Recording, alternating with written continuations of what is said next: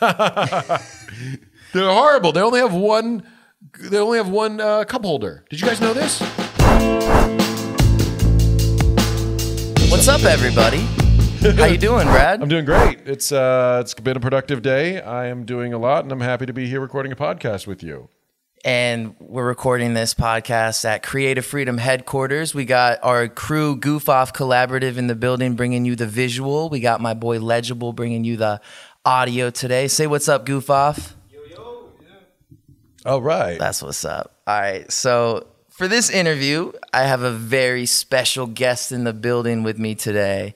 This is a guy that is best known for his satire on social media trends and parodying influencers. Yes. So in 2015, Brad Padre, your full name, yes. Am I saying that correctly? Yes. You created a character you call Scumbag Dad. 2015? According to my math. Oh my God, there's no way. 2015, that's crazy. How old are you, man? I'm 40. 2015, because 2015, I feel like that's before I met my wife. Yeah. And so, 2015, I invented Scumbag Dad.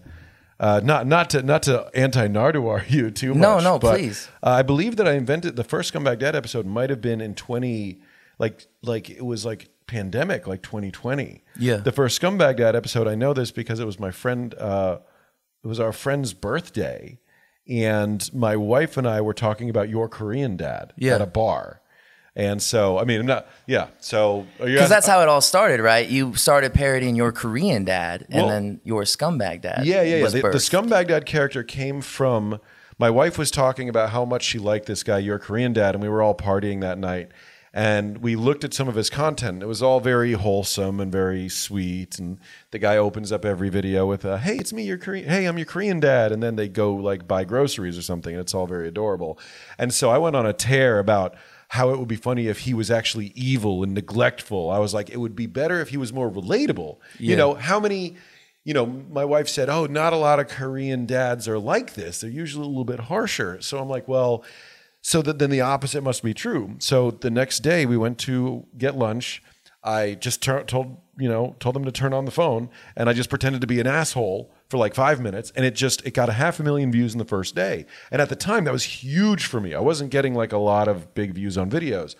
And not only was it big, it was also super easy. It was I didn't spend any time on it. I just hardly no edit at all, basically. And compared to the other work I was doing at the time, it was just so much simpler. So I started to carry the character over. I started to become more evil and more neglectful. And then the plot line started to emerge. I started to think, well, wouldn't it be funny if he was a drug dealer or the leader of a gang? And wouldn't it be funny if he was talking the kid into wholesome activities that present as wholesome, but they turn out to be horrible crimes? And so that was my second year doing TikTok. My first year I was doing watch videos and a bunch of sketch comedy stuff. But Scumbag Dad was the character that pushed me from, I don't know, sort of a piddly little, sort of nothing TikToker into someone who could actually make money at this. And right. Somebody who could, who commanded enough numbers to talk friends into it and talk businesses into helping him and that kind of thing.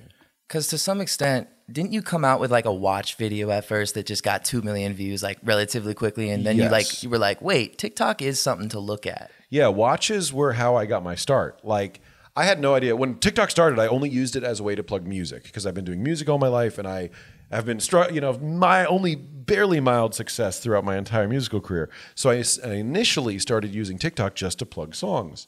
And then I posted one random watch video and it blew up, and I was like, okay, I can make this into something. I've never had more than 1 million people watch my stuff. On YouTube, I had fantasized about the day where I get 1 million hit video. Wow, how, maybe one day in my dreams. Right. And then bam, it happened on TikTok. So I started pushing it and pushing it and pushing it. And now the content's evolved beyond watches to what you see today. But I think what's interesting about your journey a little bit is before even the TikTok watch videos, you made it on America's Got Talent. Yeah.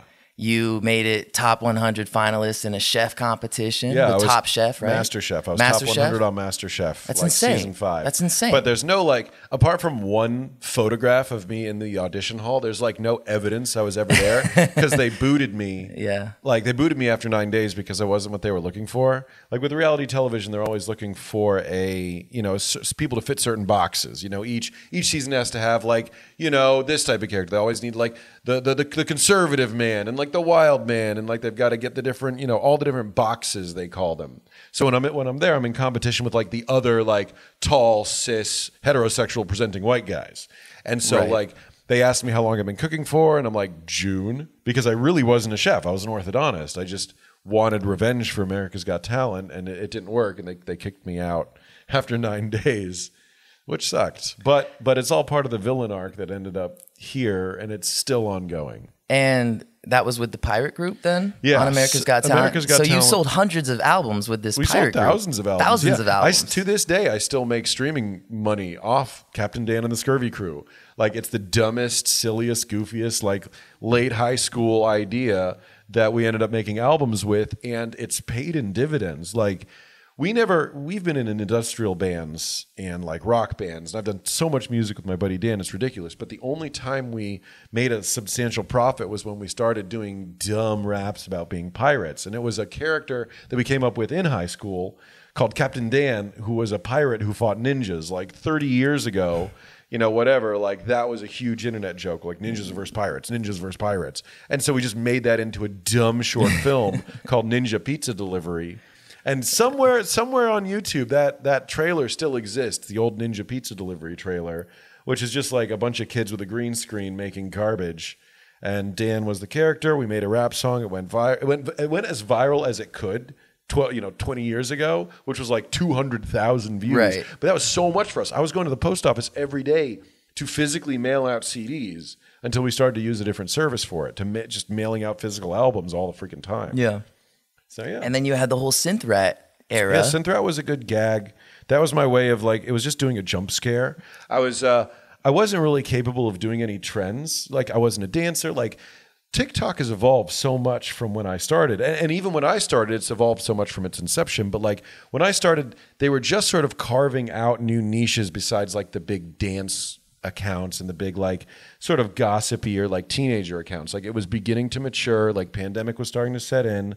The trends were like a great way to grow, but I realized I'm like, I hate all of this. All of these are very dumb. All of these lip sync trends would never be something right. that I You're would not going to do. make dancing videos. Yeah, and I'm not going to make dance. Like nobody wants to see like a 38-year-old orthodontist dance. You'd be surprised. Okay, maybe. Doesn't ask for every seat. But what I started to do is I'm like, okay, what's a subversion? And one day I was on a live stream and I was playing music. I was improvising with my buddy. And he was singing what was on the live stream. And I saw a rap mask. I'd gotten a rap mask to do a skit before. So I put the rap mask on and I started playing the keyboard. And like the chat, which was only like 30 people at the time. Right. But it was like, what the hell is this? What did I come into? It's a monster. So then I started to incorporate that. I was like, oh, well, Synth Rat's funny. I'm just going to put him in things.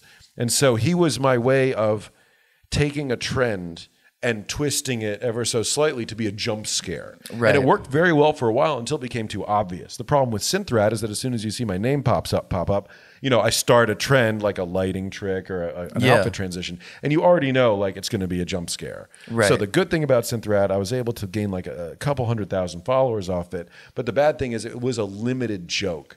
Because once I'd done it, 30 or 40 times, they're like, okay, I'm just expecting Synth Rat.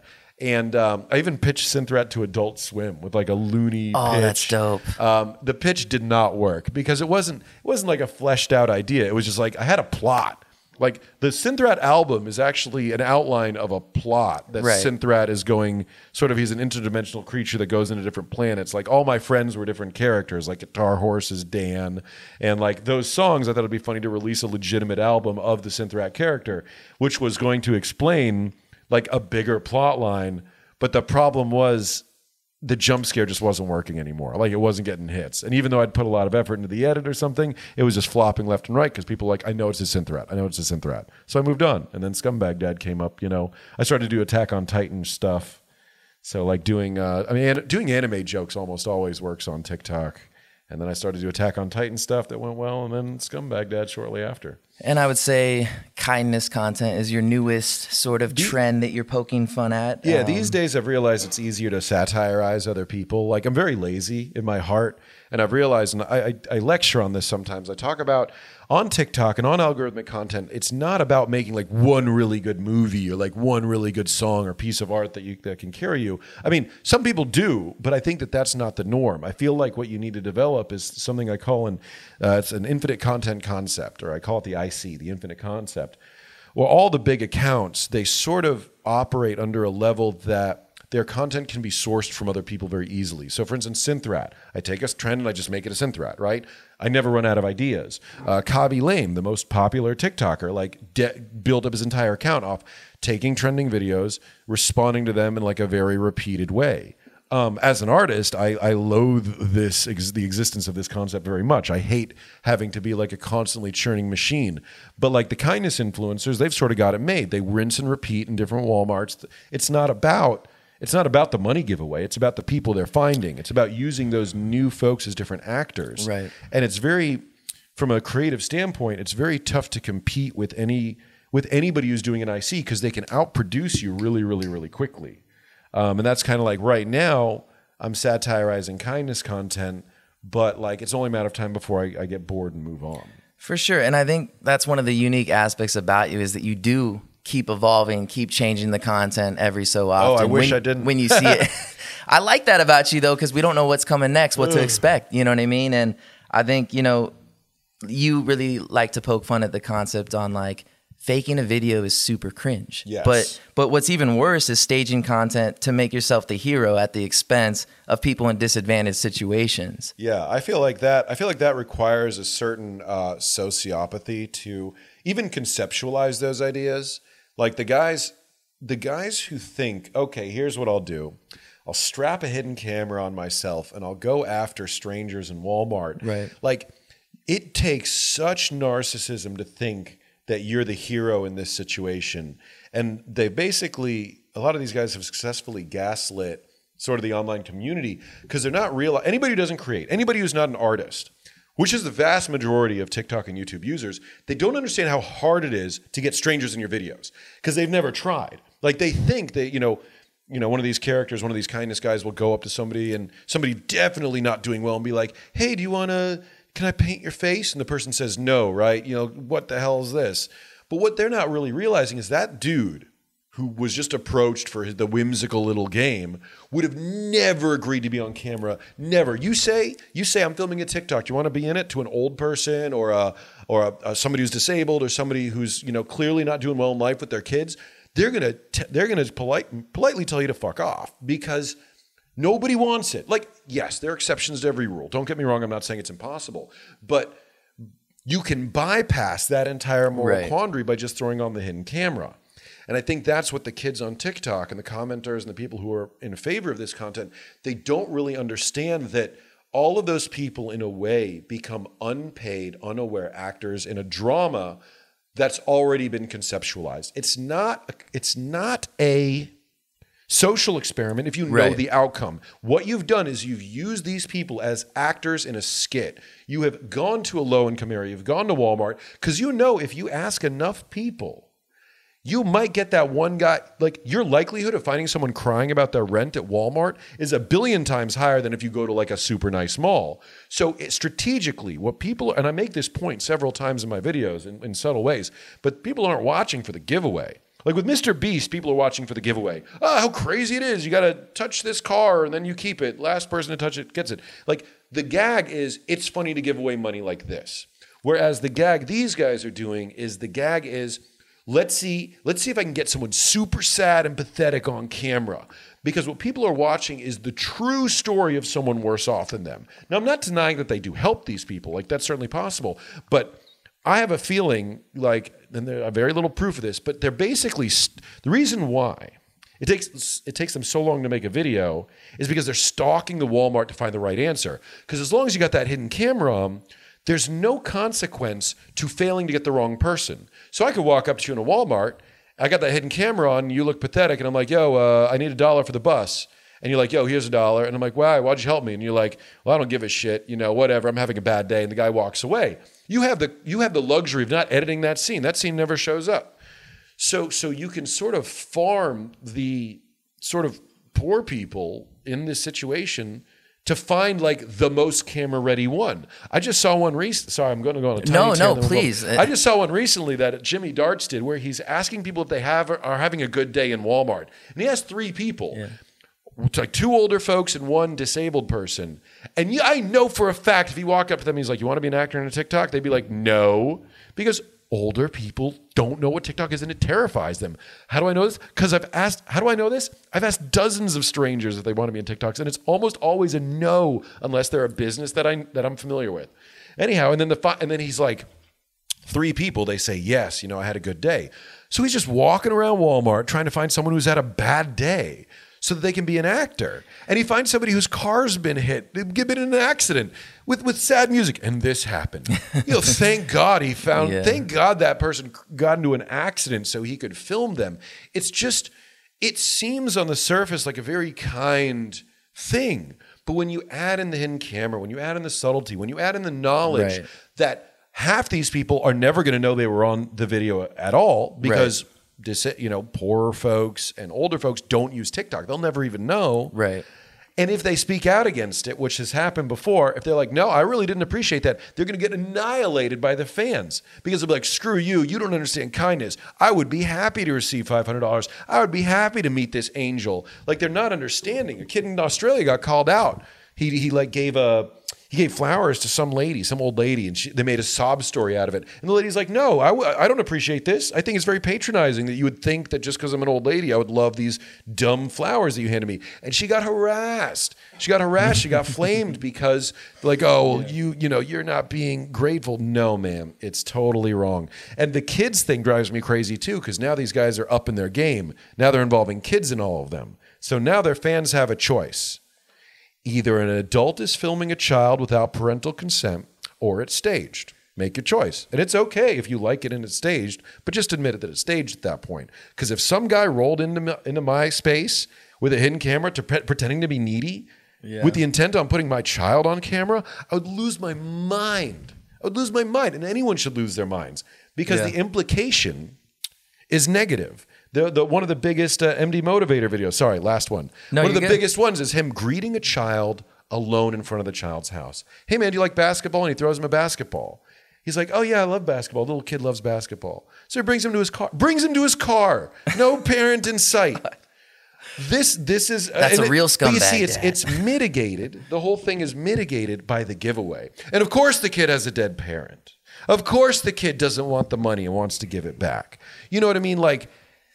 what fantasy world are we living in where, like, it's okay to say it's staged, but to not admit it's staged, to not admit that it's a plug for the NHL, and to not acknowledge the inherent weirdness of filming a minor without parental knowledge. Right. I just can't get over that. All right, anyways, new news. Let's talk about something else. I can't only imagine, though, as you, like, got bigger as an influencer yourself, you could see behind the curtain more. Oh, absolutely. You know what I mean? Like, I feel like at my level and at my experience level, like, I see lots of really dumb concepts and things that are my big sort of break is when things are presented as reality when they're not. Like it's one thing if it's a dumb prank, like we're all used to it. But like there's a guy named Joey Salads who I always bring up in this context who did a fake car gag where during the Trump election, he drove a car with Trump stickers into a predominantly black neighborhood. And he's like, what's going to happen? And a bunch of guys beat up the car. And it was very racially stoked. The comments were obviously extremely racist. And then someone revealed that he just hired actors. They filmed him from a building. And they're like, look, this guy just completely lied. He pretended. And he's like, well, it's for the drama. It's for the fiction. People aren't understanding how dramatically damaging these fictions can be, even when they're presented as real. Because now we have this subculture. I mean, look, in the event you wanted to be weird and you were wanted to harm a freaking child, you know what? You could walk up to them with a camera and just be like, hey, do you follow Mr. Beast? Like the idea that online people with cameras and people who are doing kindness content are approachable and safe Right. is super weird to me. They're still a stranger. And obviously. I don't doubt that there's at least one person who's put a friend, not even a friend, who's put a stranger or someone in danger because they tried to trick them on one of these freaking hidden camera gags. Damn. You know, I made a joke about that on my channel. Like, hey, Yeah. you follow Mr. Beast, but then they kidnap him and take his kidney. Like, that's not so far off. You had a funny kidnapping video with Daniel Mack actually recently. I did. I was very Where proud was that of that at? one. Vegas? Yeah, we went to Los Angeles. Los Angeles? And can you talk a little bit about that skit for those that don't know? So Daniel Mack is really, really cool. Like, Yeah. I make fun of a lot of people online. I make fun anybody who's like sort of popular enough. I know that if I want a cheap gag, I can just satirize them. And he followed me after I started like doing his gag. Hey, what do you do for a living? And I did a lot of like sort of meta gags around that. You know, and then so he friended me and I was like, yo, like next time we're in town, you want to do a collab? He's like, yeah. And so the gag was, I wanted it to be like one of his videos. That one was very twisty because I wanted him to be reacting to it from the trunk, but I also wanted him to be making a real Daniel Mack video. And I wanted to be someone who kidnaps him and puts him in the trunk. So it was a 3-way loop. I was very proud of it, but For the those plot that was don't a little know, baffling. Daniel Mack is the guy that's like, hey, what do you do for a living? Walks Yep, up hey, to their that's car. a great car. What do you do for a living? He recently did that with the president. Yeah, it's great. Daniel Mack is a great example of infinite content, is that he's in a position where his brand, as long as there's people with nice cars or even nice jobs or what have you, you know, because that is a universal question. When people see somebody in a super nice car drive by, you see, what does that guy do for a living? You know what I mean? Like it's always a tiny question you have in people's heads. And what's glorious is that he hit that hard, and he sort of, in a way, he can always recycle that content and always get hits. Initially, when I asked you to do this interview, I'm going to be honest. I didn't know if you'd say yes for sure. You're a very busy guy. Yes, You have I a am. baby with Yes. your wife, Hannah. Yes. You oversee multiple channels with millions of followers while simultaneously maintaining a career as a dental surgeon. Orthodontist, but yes. Close enough. Yes, close enough. You occasionally have given lectures about social media at universities. Mm-hmm. You just came back from California. I mean, you're out here living the influencer life, but also the professional career. I mean, the two worlds are starting to blend a little bit. Like the irony of my orthodontic trip recently was that they actually wanted me to give a speech on social media to a bunch of orthodontists. So the worlds are colliding a little bit. I realize if I ever get, super uninspired, I can always fall back on being an orthodontist and just doing dentist style content on TikTok and just respond to gross teeth. Right. It's just another example of like just easy stuff. Like, oh, look, it's a gross tooth. This is exactly what it is. And it's educational too. So I do like doing it, but You're willing to do what it takes. You've put a camera in your mouth for videos. Yeah. That one worked pretty well. I got a friend actually who's designing another mouth rig similar to mine, who I showed him what I do. Yeah. His mouth rig looks really good. That's amazing. Like his is going to be, I don't know if he's going to start making videos anytime soon, but it's going to be better than mine because he's got like probably a slightly better camera position. What are some of the craziest things you've attached cameras to? Because I've seen you attach a camera to a lance on the Renaissance Fair videos. A lance and a shield. Those were super fun. So there are these guys who do Boo Hurt, which is it's like a sport where guys put on serious business armor and just beat the crap out of each other with axes and pikes and stuff. And so my favorite thing that I've attached camera to is one of those guys in the middle of a fight.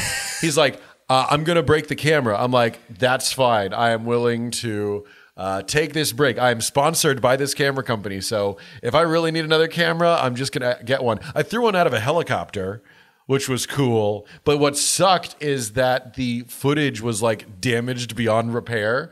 Because I got a go ahead from the camera company. I'm like, look, can I just they asked me to drop the camera out of a helicopter, and so I did, and then the camera just smashed into pieces, and the footage was not usable. Like I retrieved the SD card, and it was just like not usable. And we only had one shot in the helicopter. Like it took me a while to talk them into being like, "Hi, I know I'm doing this little tourist rental helicopter, but can I drop a camera out of it onto the ground?" Right. They're like, "This is a weird idea, but we're gonna let you do it for no reason." Yeah. And that's pretty much it. So yeah, I dropped camera out of the helicopter, attached it to a lance, but attaching it to a fighter was probably my best thing. I've attached the camera to like people's heads all the time and chests and stuff.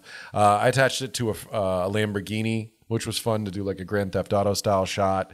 So that was really cool. That's when I learned that Lamborghinis are super, super uncomfortable and not a car I would ever want to own. They're horrible. They only have one cup holder. Did you guys know this? You sit in a Lambo, one cup holder. And and you got to push a little button to get it. I sat in that thing. I looked at my buddy. I'm like, what if your guest has a cup? He's like, yeah, that's not something that Lamborghini owners worry about. It's almost like they went out of the way to make the Lamborghini a negative experience when you get in the car. Everything from the height of the car to the one cup holder to the crashing into every speed bump. It's like they went out of their way to be like, how can we masochistically test people with too much money by giving them a car that is nothing. The trunk space is a joke. You're not, and yeah, I get it. Nobody's running errands in the Lamborghini, right? But it brings up a much more existential question of like, why at that point? Like I love getting in my SUV, going to get groceries, popping the trunk open, and the trunk opens for me. Guess what doesn't do that? A fucking $250,000 Lamborghini that offers me no conveniences. I don't know, whatever. I get that it's a flex.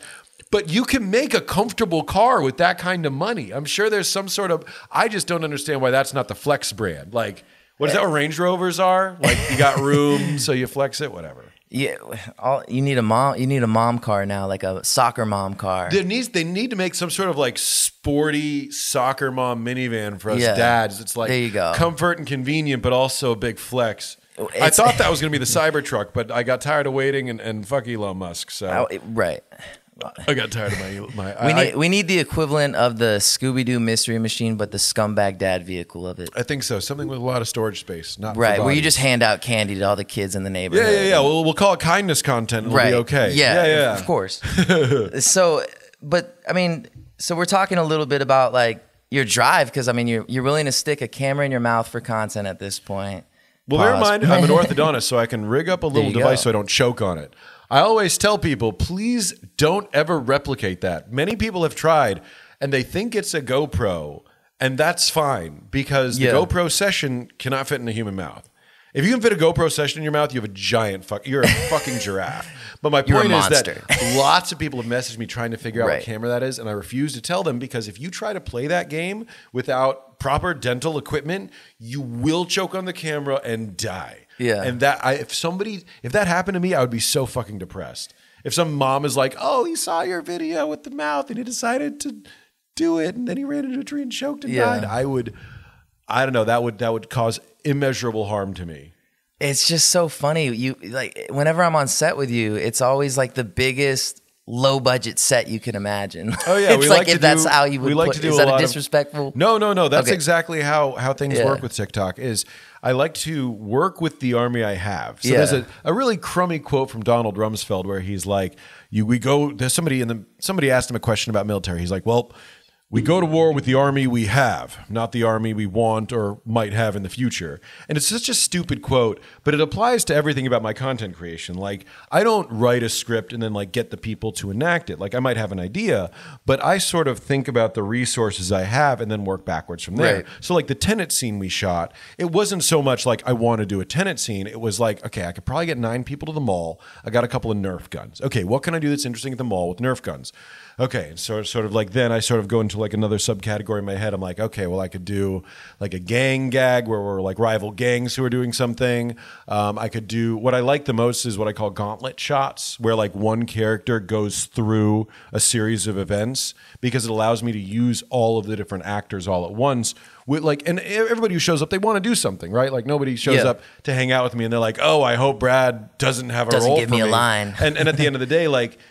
What's fun about doing a gauntlet shot is that everyone gets like one line or one part, and then like everyone's sort of featured equally, except for the person in the middle, which is, you know, whatever. That's like the most efficient way. But usually, like, so for instance, like tonight, you know, I see we've got 1, 2, 3, 4, 5, 6, 7 guys. You know, we've got a house, we've got podcast equipment, so it makes sense to work backwards and try to write a podcast that somehow involves everyone, like a trivia game that people fuck up. Like it would be so easy for us to right now to just do a video where I'm asking you guys locations, like what's this on the map, right? And you guys don't know it. And the gag is Americans asked what geography is. Yeah. Because it's already like a preconceived notion. We don't have to fucking like we could stage, see, this is the process right now. Right. Is that we could stage a scene right now that just plays into people's sensibilities. I could be like, for $700, name 3 countries in Africa. And like you screw it up, right? Right. You might be able to, but you screwing it up ultimately will be a more successful piece of content on TikTok. The controversy people goes will roll in and be more. like, Americans, typical Americans. Like we want to play, the sick thing about that is that when you play into preconceived notions, it's always going to work better and it's going to pay in dividends.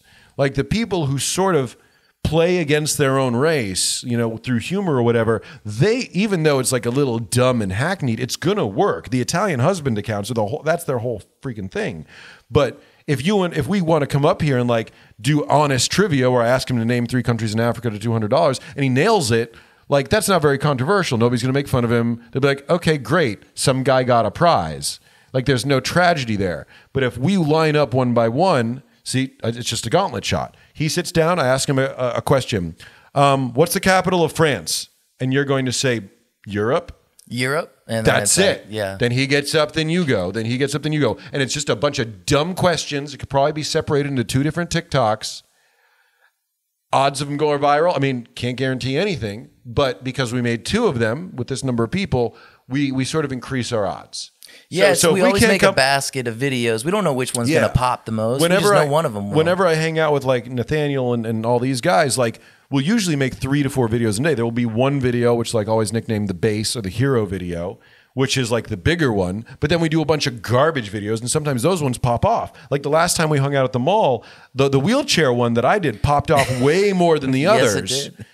And like that was the one that took way less effort than the others. Yeah. And sometimes on different platforms they pop off. Like the one that we did with Joy with the Italian gag, like that did way better on Instagram than it did on TikTok. Right. So by diversifying the portfolio and posting to different platforms, we can like incorporate it all. So if we don't come up with a better idea within the next hour, we should just do a couple gauntlet shots of just like Americans can't answer questions. We would plan it out, you'd say it, and then the gag is like nobody can make the money. Because once you put a money prize in the caption, once you put like $1,000 if you can name the capital of France. Yeah. And he's like, Europe? It's dumb. It's staged. I don't particularly like it, but it will get us more hits. Right. Like, it will give us more hits for our level of resource right now, which is a bunch of guys just sort of dressed casually with mics, right? Like we could plan out a script and get props and a bunch of other shit, but that may not be cost effective. Yeah. It's about like effort per unit view. And sometimes it like, the thing that's breaking in my brain daily is whether or not to finally capitulate to the nature of the online audience and just stage realistic videos, even though I'm highly against it because I feel like it's like the death of creativity. Once you're okay lying to your audience and presenting a real situation once you're okay lying to your audience and presenting a false situation as real, you essentially take all the creativity out of yourself. Like pranks are supposed to be funny because you get a real reaction, and the anxiety of not knowing it's going to. For me, I used to do a lot of disguise pranks. Like I would disguise myself in different cities and fuck with my friends, like serious disguises. I did it in Europe once to screw with one of my buddies. Like the anxiety, the fun is that you don't know if it's going to work. And sometimes I would do a disguise prank and it wouldn't work, and that's okay. But when you set up all the variables and you create a stage situation as a prank, to me, that takes no skill. Nobody in your crew is skilled. Like from your editor to your actors, like at that point, you haven't accomplished anything other than create like this dumb clickbaity thing that to me, like as a fucking arrogant doctor artist, like you will never earn my respect. And that's fine. You don't need it. You got 500 million kids who are now your audience. But impressionable kids, though. Yeah, impressionable kids who will buy it, like they're okay. And so many times, like people will call out a prank for being fake, and people are like, I don't care, it entertained me, which is actually a really dangerous mentality. Because how far do you push that? Does that extend into the political sphere? What about Joey Salads, who beat up a car to convince people that black people hate Trump? Like, how far does your, it's entertainment sort of go? Anyways. everybody has that I went on line. another tear there, but in conclusion, you guys just saw the process. Now we have a video. So once we're done with this, we can easily, and this could be a BTS. If it goes viral, it can be like, look, we came up with this on fucking set. And the editor, it will be very simple, split screen bit with the map. And I'll be like, name the capital of this country. And it's like super obvious. And everyone gets it wrong. Not only gets it wrong, gets it horribly wrong. And then that's it. And then if we want to double down on the gag, is I could then ask them a question about a firearm. Okay? Right. I can be like, can you name this? Okay.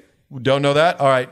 Tell me the name of this firearm. And he's like, that's a Beretta Mag 9 360 with a custom scope. You know what I mean? Like so we're playing into the mentality that Americans are dumb and we only know about guns. Right. So again, not saying we definitely have to go that direction, but that's like a secondary But it's cool. gap. I mean, because you're thinking about a larger demographic than just a U.S. demographic there. Because you're saying it would be non-Americans viewing that and being and they already think Americans only think about guns all day.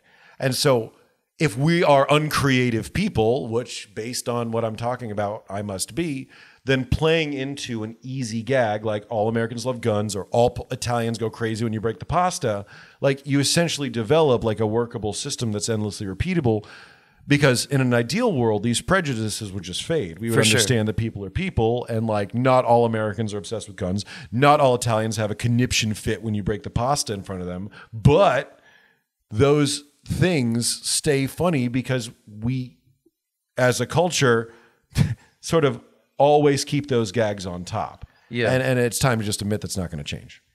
I think what's really cool about you, I mean, you mentioned the Tenet video, like we filmed that in reverse. Yeah, we did that in reverse. You know what I mean? Like, so that's what I mean takes. by high budget, like by low budget, but like seemingly high budget videos, but they're low budget. Like I see a common reaction on your content. You know, when I'm looking through the comments, especially on the videos I'm in, you know, I got to see they're talking about me. Yeah. But I see a lot of people being like, wow, I can't believe this is free.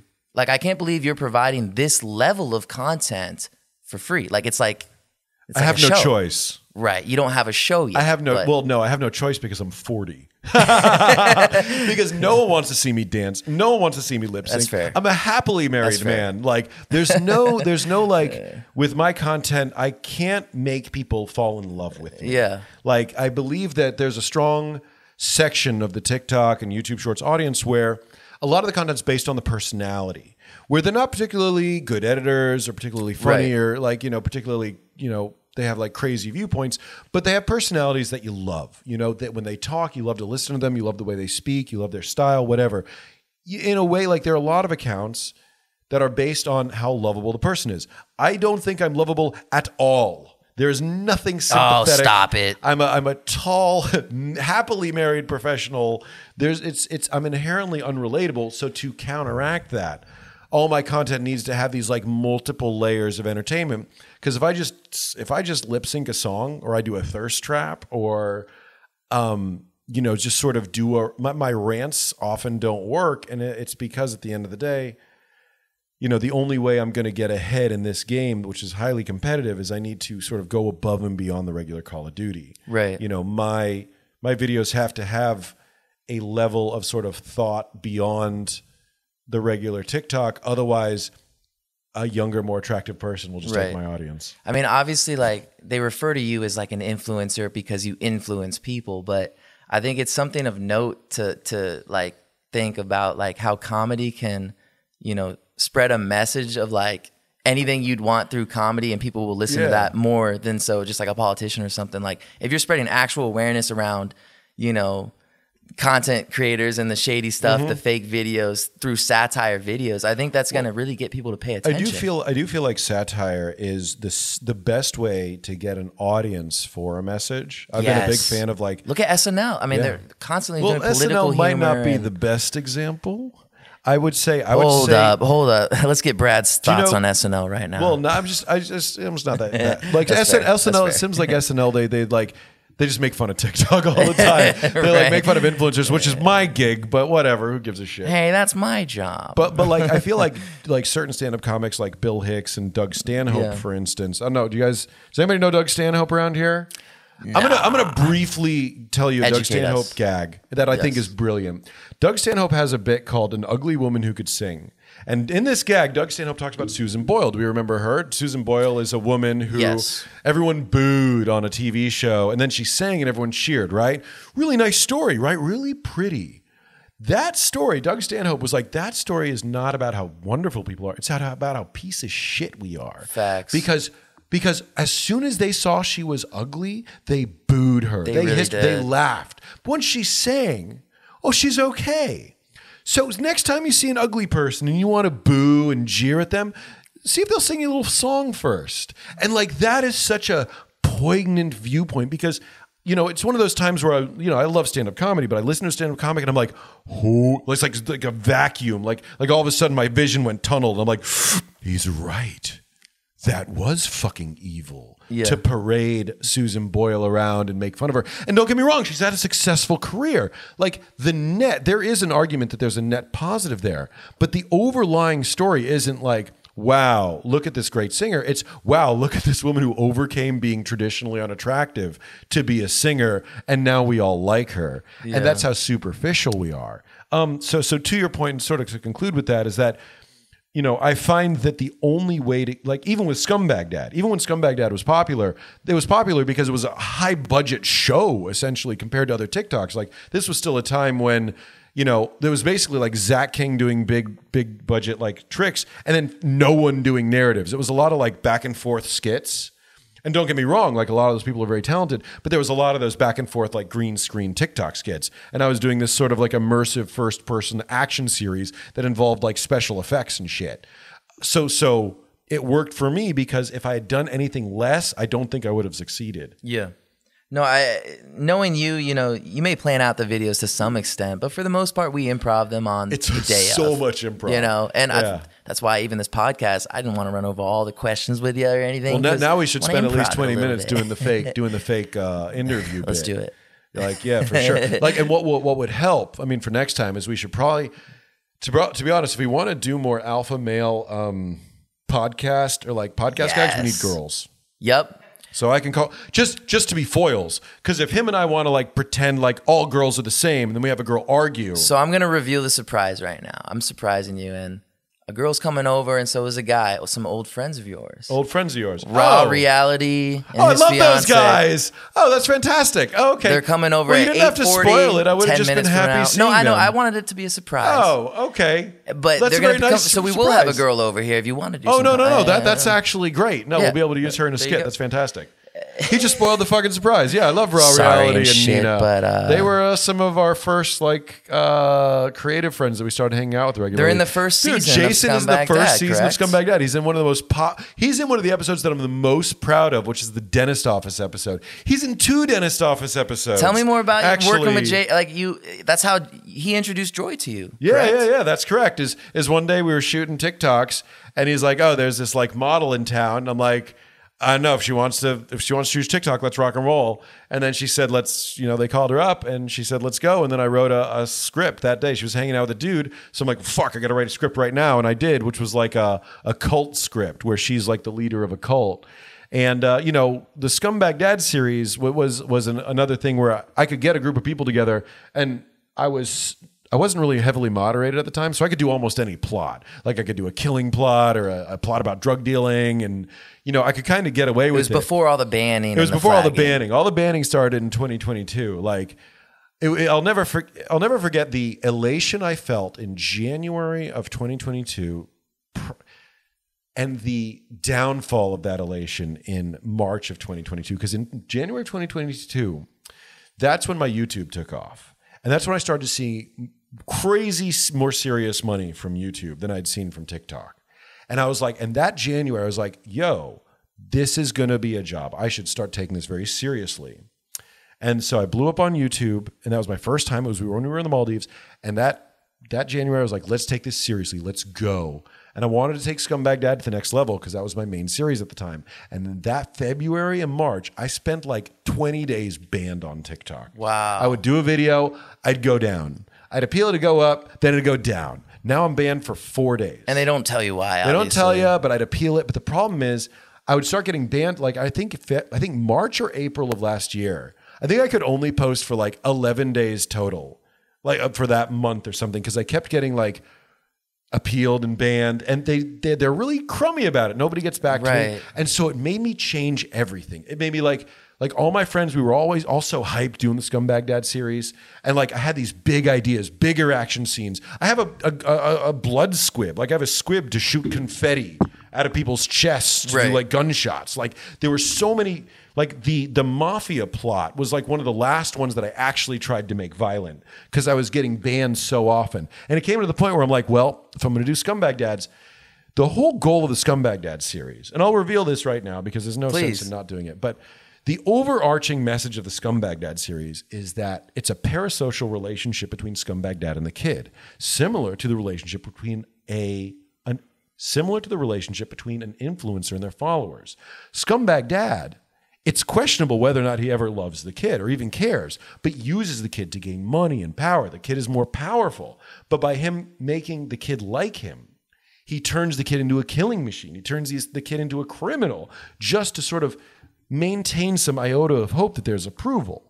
And the overarching sort of message of that series is that other people were going to come into the story who might objectively care about the kid more, but the kid keeps on helping the more dangerous member of the family. Like I had the mom was going to come in, the kid was going to take over the gang and start killing regular characters who we'd seen. Like post Maldives. And he was going to grow up and kind of he was going to become older and become a threat to Scumbag Dad to the point where he meets the kid was always genderless in the Scumbag Dad series, but the point where they reveal like there's a whole backstory. Mom and dad met because Scumbag Dad was a soldier. Yeah. Was a soldier back in a previous war, and he was abandoning his duties, to go party. And he met the wife. He met the mother of the kid. They're siblings. There was an entire sibling arc. And I had to throw it all in the fucking garbage. And I'm still mad about it. Yeah. Because once, at the end of the day, it's a story about violence. It's a story about the depression of the kid and how they cope. And once I realized I couldn't have the kid punch or shoot someone or hold something that looks even remotely dangerous, I'm like, well, where are the stakes? Well, now a different character always has to be beating somebody up. Now a different character always has to do the kill shot. Right. It became like super, like I became existentially sad about it. Yeah. And honestly, that's why I started making fun of people. Around March of 2022, I started making fun of Erica Cullenberg, the lady who does the, my plane's late. Well, I know this, and you owe me $3,000. Like, how do you know this? I follow Erica. One of the first, I did her and Nicholas Crown, which is the rich versus really rich guy. Those were the first two big, like, sort of people. Like, I made like an ongoing series to make fun of them. But that was just aftermath of Scumbag Dad. I was so mad at the platform. I was so mad at sort of like the fact that for the first time in my life, I was like, maybe I'm good at something besides orthodontics. And I was looking at my wife, I'm like, maybe we could make a future. And then within 6 weeks, I'm like, wow, that entire thing that I made an outline for and put this ballsy amount of work into and talked all my friends into and said, this is going to be our thing. Guys, we're going to the top. Right. I now have to look at everybody and say, like, look, we can't do it. The only way we can do it is with a weird nerfed version, and it's never going to accomplish the original goal. Right. Like, could you imagine Breaking Bad if, like, in season 3, they're like, yeah, Walt can't kill. Yeah, Walt can't kill. So that's it. Walt can't hurt it, and we can't show any deaths. That's it. Like the story, I mean, it might have been okay, but it never would have become what it was. And that's how I sort of, it's not that I don't think I'm as good as, Vince Gilligan, but I felt like I was just like a stake was driven through me. And I'm like, well, I need a new content concept. And I slowly started to sort of peer into satire. In a way, Scumbag Dad was satire on the nice guy dads of TikTok. In a way, saying like, he's nice to you, but he's only using you for clout and power at the end of the day. But I'm like, okay, how can I now apply this satire to other creators? And sometimes it's very light, where I just make fun of somebody very easily. And sometimes I try to go heavy. And that's it. Let's be honest, you're a much bigger influencer than us. But you're working with us. Still just a regular guy. That's true. Yeah. It's true. But we appreciate the fact that you would show love to like a smaller creator too, Yeah. And kind of prop their channel up as well. Yeah, you approached me and you were like, your style's dope. And I'm like, hey, kid, you want to act? Yeah. Well, we met organically, though. Weirdly, I didn't know who you were when we met. Yeah. Thanks to my fashion. So yeah. Well, and let's talk about that for a second. So you've become a little bit of a fashion icon, in my opinion. Like, I mean, look at what you got on here. I've What got is that on chain? Meow Face. I'm wearing You got on your wife's clothing. I got on my wife's clothing, and I'm wearing just a Gucci necklace and that's Meow Face on Instagram, right, and we'll tag Zev Wolf, his baby, and everybody in his family's got a page by now. Yeah, when I met my wife, she bought me a pair of pants that were like too thin they were too tight on me. But I got a couple compliments from like ladies, and that made my self-esteem go crazy. And I'm like, oh man, I look good in these pants. I should work out so I can fit into them better. And that's exactly what I started to do. Right. So I started to get fit, and I'm like, oh wow, I look much better. I should like wear nicer clothes so I look, just as good as my wife, because my wife is beautiful and she's like super duper fashionable. So I started to sort of amp up my activity, and I started to get more interested in designers, and I started to read up more and like try to find sales because I always like a deal. And so through that process, I've become like, I love wearing like silly, crazy fashion stuff. Like when my friends and I go out in like Vegas, we look like the LSD Avengers. Like we're all dressed like as crazy as possible. And I like that because I like the new friends I've made through social media because we look like lunatics. I want you to explore fashion talk a little bit more, like a little bit more fashion TikToks. I mean, I don't like the thing is I'm not heavily involved with fashion talk because every time I try to make a fashion video, like every time I try to make a straight up fashion video, it doesn't do very well. Yeah. I always have to do like a joke involved. I really like Wisdom 8 and I really like I like a lot of the fashion folks on TikTok. I'm like super open. There are a lot of big creators I follow and a lot of like really small ones that I like. I like to watch what's new. I like to see. What I like about TikTok is that creators will tell me like new fashion lines and new brands long before I could have ever researched them on my own. And I found like quite a few of these brands just through TikTok. And I'm like, yeah, I'm going to buy that. I'm going to go to their website and I'm going to buy that from that boutique because that looks badass. I love supporting, like, it's usually the smaller brands that have the really dope stuff sometimes, like the really niche, like, creators out there that just, like, spend all their time doing it. Not the big companies all the time for me, like, there's I got this from, like, a vintage thing. Like, I just like the little eclectic little pieces. TikTok gives some of those characters a shot, like, with the really crazy pieces and, like, really interesting creativity. And Hannah and I have supported like all sorts of creators and like fashion folks just because we found out about them through TikTok. I mean, I took this picture of you one time. You were wearing this UFO sort of jacket. We were at a grocery store doing some content, and that jacket is just sick, man. It was a UFO on. It's a Valentino undercover collab, and it's one of my favorite jackets. And I will take any opportunity to wear it as long as it's cold enough. That coat is badass, man. Thanks. Speaking of UFOs, do you believe? Do you believe in like Sure, yeah, I believe in aliens. There got to be aliens. The odds of there not being aliens are just too low to ignore. Now, whether or not we're ever going to get to hang out with them is doubtful. Would you expect them to be observing us potentially already, or do you think it's like more far out to believe that they would have interacted with us? I think it's way too far out. I think unfortunately I'll die before I ever get to meet a cool alien. Right. Like just the vast differences in technology must be crazy. Like it's either the aliens are spying on us and they're way beyond us and they look at us like we look at, boring fish, or they're super behind us and we'll end up just destroying them once we find them. Like the human conquering instinct will be like, oh yes, we found the Zelbian people. We're gonna kill them because they're gonna hurt our freedom. Or like, they like we're gonna destroy their planet. Like I could easily see human beings in like 4,000 years as being the invasive alien that we write about. Like, oh no, they ruined their world through like weird politics and pollution. So now we're conquering other worlds and we're like conquering bugs, like a peaceful bug alien race who have to fight against humans. I mean, for all we know, we live in Star Wars. Like, we could just be one of the planets that aren't part of the space police and the galaxy. That's the problem with the multiverse. We might be too primitive. Yeah, that's why infinity is just too much to deal with, because at the end of the day, we can't know. Yeah. And so even though it'd be cool to know, we've only really traveled to a couple nearby a couple areas. Of the boring ones with just dust. Boo. So we were talking about UFOs a little bit, so I do want to ask, have you ever experienced any paranormal phenomena or anything like that? No. No ghost experiences that you can't explain? No. Screw you. My wife tells me about ghostly experiences all the time, about how like... Has she experienced any? Well, she'll say she has, and I'll never say no. But to the best of my knowledge in my life, you think she's just getting your goat? Like just, I think she's. Well, I think that spectral experiences are just too cool to be real. Like that'd be so cool. And you know, at the end of the day, I just don't feel like any sort of like spooky coincidence is actually a ghost, and that makes me a little shitty. And that's fair. I wish I could believe, but nah. My wife believes in ghosts. And I haven't seen so anything like too unexplainable, ghostly wise yet, but I'm open to it. You know, I don't. Are you sure? Yeah. Well, were you hoping I was gonna have a crazy answer? Like, I mean, I didn't know if you've seen time, like a door like open on its own or something sometime, and No. like it's hard because some of these videos I've seen online, you talk about fake videos, so yeah, it they would fake be, them all the time. Yeah, but it'd be Did you cool know- to get your opinion on this. So, like, what do you think of like when you see those videos and they're like older videos, and it's just a bunch of like drawers opening on their own, silver flying out, and all garbage. it's just strings attached to it all and stuff. Dude, you know, I don't know. I don't talk about this too much, but my most popular live on TikTok ever was 3,000 people. More than that. Way more, I actually. didn't know. That's but insane. all of it was just me and my buddy fucking around. Like, I had a flashlight. I was going around the house, and he was making ghost noises. And I was like, what's that? I'm so scared.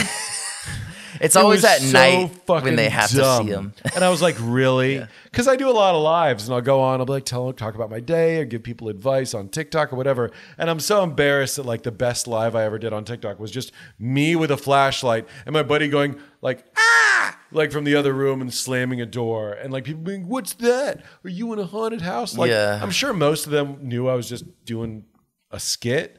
But like, I do feel like there was a small percentage who was like, wow, this is it. I'm going to see a real ghost. So you've never played with like a Ouija board or No, something? I played with Ouija boards. I think they're fun Nothing as hell. happened? No. Nothing happened. Nothing happened that we didn't want to happen. Right. But like, that's what makes Ouija boards fun as hell. Right. It's just your friends spelling things. You for could it sometimes. suspend disbelief for a second, and you Yeah. could play games with your buddies. I'm scared to mess with a Ouija board, man. You shouldn't be either. It's just a piece of You think it's just a cardboard. board? It's Yeah. just a board. It's just a board. Yeah. Ghosts have way better things to do than talk Yeah. to you. Right. Once I'm dead and in the afterlife, I don't care who wants to call me with a Ouija board. I am way too busy doing whatever awesome thing it is to be doing in the afterlife. Like, boo, how boring. So Just be like, yes, I left your inheritance in the basement. Nah. now I want to do a little bit of a quick round. I'm just going to quickly just, say like favorite video game, and I would want your kind of a quicker answer. Sure. So what's your favorite video game? Do you have one? Do you Dark play Souls. games? Okay. Favorite dish? Penang curry. Favorite board game? Settlers of Catan. Favorite movie? Dude, favorite movie. Jesus, I love so many fucking movies. That's I fair. gotta go faster here. Couple favorites. Oh, my favorite movie of my life.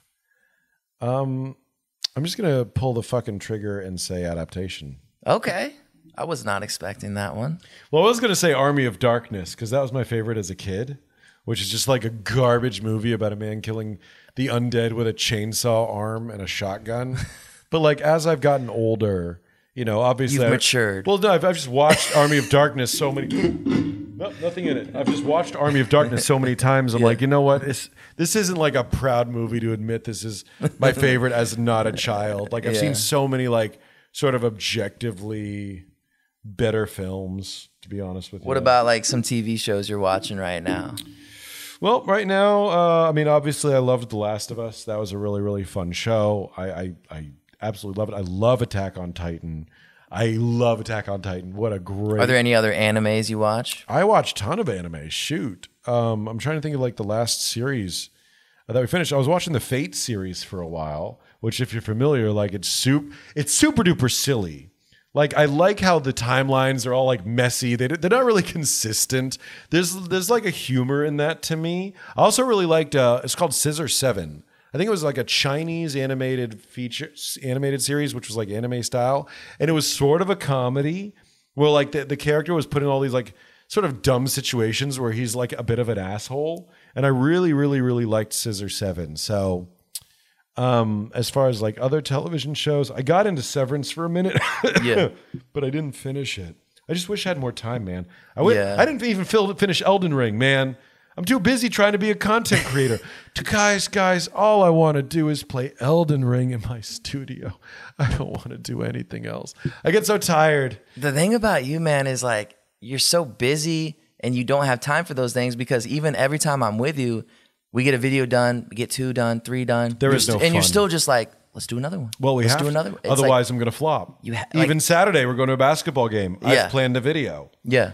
We're not going to watch. I mean, It's we're going in to your watch a DNA basketball at this point. game, but it's just like I do look forward to the point in time where I get to finally not do this. I feel like I do know enough influencers in the space, and I've sort of had some contact with influencers who are much more successful than me, and their schedules are psychotically good. I'm talking working 3 days a month and then calling it and then that's it. You made all your content. Your editor, your writer, or whatever is going to put that stuff together. They release one video every 3 days, and you are done. And that is a very admirable position to be at. So I don't know if I'll ever get there, but the day I finish Elden Ring is probably the day I've actually become successful at this, because once I realized I was playing a lot of Elden Ring, and I'm like, wow, I haven't made a video in 3 days. And I'm like, well, I should start Twitch streaming Elden Ring. But then I did, and I wasn't talking. Everything is because I was so into Elden Ring. And I'm like, you know what? Elden Ring is taking up too much of my time. I told my wife, I'm like, I got to stop playing Elden Ring. Why? I got to get back into making videos. I got to call the guys, I have a vision. And it makes me sad because that is a good game. Right.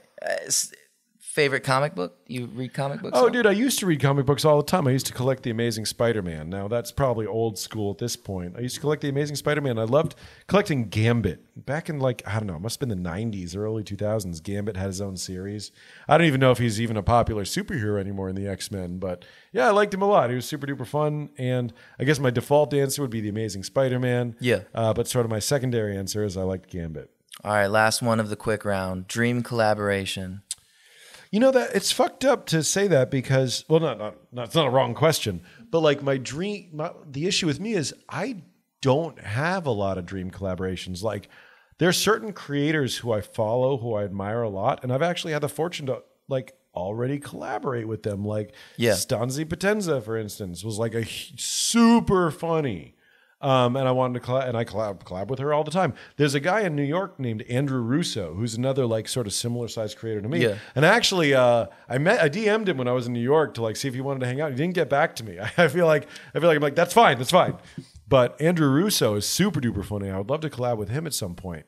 But as far as dream collab, what about a Mr. Beast? Has he ever reached out? Mr. Beast did reach out. We actually scheduled something, but then they delayed it. I don't know if they my schedule's messed up because they gave me a bunch of days, right? And I'm like, wow, all of those days I'm an orthodontist. All of them. Yeah. I'm like, can we pick another one? He's like, I don't know, not till March. Maybe that's the universe telling you, man, you got to cut back that orthodontist stuff. I'm going to cut back eventually. And do what Mr. Beast stuff. They ended up delaying me. Now, I can't tell if they delayed me because of scheduling issues or because I keep on hammering kindness influencers. A little bit of both. But I mean, maybe. Well, isn't that, I'm sure they probably wanted to get ahead of the joke. When we chatted about ideas, it was all about doing a dark twist on Mr. Beast stuff. And I've already got That'd be amazing. I've got a million ideas that are dark twists on Mr. Beast things. Please do One of my most viral YouTube videos is a take on the do you follow Mr. Beast idea. Yeah. But as far as dream collab, if I had to come up with someone that's that I admire on a substantial level, God, I mean, this is going to sound super pretentious, but to do a Christopher Nolan collab would be the best. Now he's not put it out there, man. You don't know what will happen. But the thing is with Christopher Nolan, I don't know if Christopher Nolan's ever going to see this. I love his concepts. I love his directing. But buddy, you got to make your villains more likable. Inception, the villain is the dream of the main character's ex-wife. Yep. Boo. And then what is it? Can anybody tell me the name of the villain in Tenet? No. Nobody understands he's just that. Boring, generic, sort of sort of very vague villain with very vague, sort of dumb motivations. Right. What Tenet needed was a crazy time scientist. That's what it needed. Somebody really, what I feel Christopher, with the exception of Batman, but he didn't write the Batman villain, so it's not even him. Right. But I love the twisty, turny, narrative takes.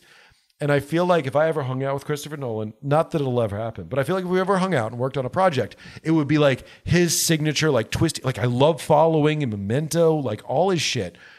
But it would be like his signature, like twisty narrative style, but I'd be able to give it some fucking levity. Yeah. Some fucking jokes. Yeah. You know, like, or at least like a comically hilarious villain like we had in the 80s. People who non-ironically in the movie say like, you and me, we're not so different after all. Like, I just miss that. Yeah. That sort of like bombastic character. And I feel like as much as I love Christopher Nolan's movies, you know, doing a collab with someone, ideally I should have, you know, something good about me should go into that situation. And that's what I would bring to the table is like some fucking levity. You know, I really don't put it out of the possibility of happening. I really don't. Probably not. You Christopher never know, Nolan, man. give me a call. I mean, you're a pretty big creator. But all right, so how big of a creator are you? Like, do you know how many views you have and stuff? Oh, it's like it's very high. It must be in the it's gotta be hundreds of millions. Over a billion. Maybe in the billions. Over a billion I don't know. It's gotta be. I have 5.1 million followers on TikTok, 2.2 million on YouTube, and 317K on Instagram. But like, let's not let these numbers, you know, distract anybody. Like, just because you have these big numbers, you know, your income, engagement matters, and everything else. Your income, too, the engagement, the brand deals. They only care about your recent engagement. They don't care what you've done in the past. Yep. Like they look, you know what I mean? So, insofar as numbers go, I mean, my numbers look extremely impressive, but the numbers are just a representation of how I've done in the past. I mean, obviously they are, but my numbers, my follower number, I feel like one of the things that is meaningful is that now that I'm in this space and the veil has been peeled away, you know, back 2 years ago, if you told me I'd have 2 million on YouTube, I used to think that over a million on YouTube means mansion in the hills. You know what I mean? It means no, you're retired. Your mom's got a new house. And that is not the case. Follower inflation is a thing. And as these short form platforms get bigger and bigger, like a follower number means different. If you had 1 million followers 5 years ago on TikTok, everyone knew you. They knew your birth date. You were Charlie D'Amelio. That's where Charlie D'Amelio was. Yeah. And now, like, I feel like this sort of minimum to start really like, now I could be wrong, but I feel like having, you know, 1 million followers does not necessarily guarantee a career. I think having 5 million does not necessarily guarantee a career. I feel like even 10 million might not guarantee you a financially successful career on short form content because the threshold for livable income gets so high because new people keep entering the space, and your follower number means a lot less now than it did a year ago. Yeah. It's just so cool what you do though, man, because like you ask most kids, you know, what they want to be when they grow up. They used to say astronaut. Yeah. Now they say content creator. Because it's you know, because it's what they look up to people like it's you. They're heroes now. But I've seen these kids like, you're the best with your fans, man. Like for real, like at the mall, like we'll be in the middle of something, you'll like stop and give them individual time. But like it's sometimes these like kids, and these kids like they know your content from the back of their hand, and they're just like, that's because the they're parents, huge fans. Yeah, that's because the parents are neglectful. Whenever I see like a really young kid like approach me in You're public, like, what the hell? and I'm like, they're like, I love your content. I'm like, you mean the drug dealer father content, right? Where he kills fair. people and talks his child into killing. Yeah. Oh, great. Nice to meet you. You know what I mean? I like it does make me happy. We're just sniffing the table. Don't worry about that. We went to a mall in California and we were doing a shoot, and it actually like it was constant. And I was very happy about that. Like it was super cool to like constantly like young people, like a couple people in their 20s came up to me. Can I get a picture? Yo, Scumbag Dad, picture. Some kid yelled at me from a park garage, Scumbag, and he was filming me. I'm like, yo! And then he's like, yeah, and then he walked away. But it was to the point where the other two people with me were like, this is actually kind of making our shoot a little slower. So whatever I've done it sort of right, but you know, the internet's a fickle mistress. Just because I'm doing okay now does not mean I'll be doing okay For sure. a year from now. Where do you think it does all go? Like, have you thought about that at all? I mean, I think that the answer eventually will resolve itself in a like larger series that's like away from short form content. For sure, they're going to give you your own show someday. But truth be told, I really believe that. I think that's one branch of it. I feel like also I'm about to start a new songwriting arc I've been a musician for a long time. Yeah. And so, here we go. So what I'm doing is next week I'm going to LA to write songs with a couple people. And then 2 weeks later, I'm going to my best friend's house to write a bunch of songs with him. And the goal is to take the lessons I've learned and the platform I've gained to try and sort of pivot into being a musician again, which is how I started. And so like me being like a comic doing all this crazy bullshit, like I love doing it. But my original intent was to write You songs. probably, like, when you see yourself as like a musician more so than like a comedian. Well, writing music, right? I mean, oddly enough, writing music comes easier to me than all the things you see me do. Yeah. It's just that it doesn't pay me any money, with the exception of I know Captain the struggle, Dan. man. And same here. Yeah. I started with music. It's not what I do It's hard. all the time. It's so hard now, to be a successful musician. Yeah. You either need to have, just crazy diligence and but some now talent, or get with really the lucky. platform you have a shot. Well, that's the idea. Is I've tried pushing that back out, right? I think I have a shot. I just need to get the song right. So you can do that over the course of the next 2 months. I'm going through 2 songwriting sessions, working with people who are like sort of way more talented than me. There are a couple guys in LA. There's Smart Death and a guy named Matt Malpass. Maybe it's Malpass, but they wrote a song with me recently, and then we hung out. We had a party, and they thought I was cool, and I'm like, look, guys, this is what we should do. And they are pros. Like a member of their team he's on a Lizzo song, to be fucking serious. Like, I don't want to start name dropping because no, go ahead. We need some sound bites. But because I don't know if that guy's coming to the songwriting session, so I don't want to say this guy's coming. But I'm just saying that's the crew, right? That's that I'm the caliber of to people work with, and maybe it'll work, and maybe it won't. But if it doesn't, I don't really care. I'm an orthodontist. You'll be fine regardless. I've been to your house, man. You're doing okay. I got a wife and kid, and that's what makes me inherently unlikable. That I'm just doing okay. I mean, but that's so if a show did give you, like if a show syndicated your character someday, gave you complete creative freedom for Scumbag Dad, and you could just, what would that show look like? That would be the easiest. Honestly, it would be Hardcore Henry with jokes. Yeah. Like I loved the movie That's Hardcore what you always Henry. wanted to do That's anyway. What I always wanted That's to what do. it was supposed to be. That's what, if they didn't fuck me up, the end, the platform that you're on, the main goal, which I still plug, is to bring back the Scumbag Dad series the right way, in a way where it's not going to get interrupted, where I can tell a good story about like sort of a story that seems very funny and action filled on the surface, but is really a story about being aware of dangerous people in your life. And that was always the goal of Scumbag Dad. So to be able to accomplish that, work with Ilyana Schuler, like back to the like dream collab. Again, I'm not that powerful because I contact people and they don't get back to me, which is fine. But I once I started blowing up, I would like message Ilyana Schuler. Maybe he would have gotten back to me. I don't know. He doesn't give a shit about me, but he's the director of Hardcore Henry. So good. And he's like me. Yeah. He's a guy in a band who like directed a music video for his band and it went viral, and he just loves making like crazy bullshit. So to do like a Scumbag Dad with his ability to coordinate an action scene, like his ability to do like crazy, gnarly freaking explosions and gunfights, but combine that with like the idea that we have to pretend that it's kid friendly, and and like a dad like constantly trying to calm the child down as they're like covered in blood. Like I've got a. Would you be interested in like if YouTube reached out? Oh yeah, I've got an outline. Yeah, like the first, like the one thing I want to put in is like I want to put in scenes of like when the child was a baby and that Scumbag Dad was always shitty. Yeah, and that he's like getting drunk at a game, like but he brought the baby and like neglects the baby, and the baby falls behind the bleachers and has to fight a rat for food.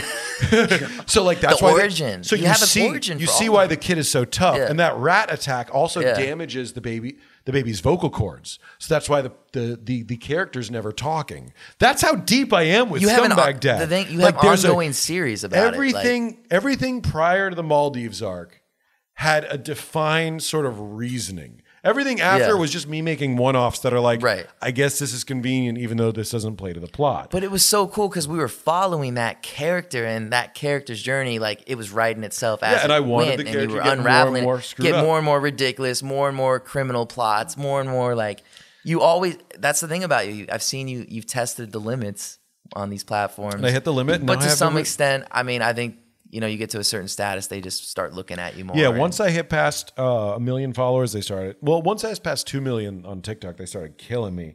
And whether we like it or not, at the time, TikTok was all I had. Now, if TikTok gets banned, maybe I'll change it up. But I mean, right now, I'm not at the level where I can be picky. I have to upload to TikTok, Instagram, YouTube, and Snapchat. Like whatever I make must go on all of them because I'm not consistent enough on any one of them to truly maintain like my level of clout and income. Because sometimes shit pops off on Snapchat and it makes me a bunch of money. Yeah. So it pops off on Instagram. So I need to keep diversifying. But if Hulu or Amazon Prime was like, yo, we can make a Scumbag Dad series, I could make it so cheap and so good here in Iowa. That you would knock it out of. I'm telling you, man. They're silly not to give you a show. They're like a major company that's just sitting on money like that, and they're looking for non-traditional ads or something. They need to reach out to you. We'll see how things go. Thanks for your vote of confidence. No, for sure. All right. Last question. Yeah. You have any announcements to make, man? Like what's on the horizon here? Like any teasers? So be on the lookout for my first foray into fashion, where I had the concept of a design for something. I don't want to imply too heavily what this thing might be, but probably later this year, may have designed an accessory. Later this year, I may have designed something that may be really interesting for people, and it'll be very affordable for my fans. That would be. I'm getting one. Yes. Yeah, that's it. All right, cool podcast. Good job.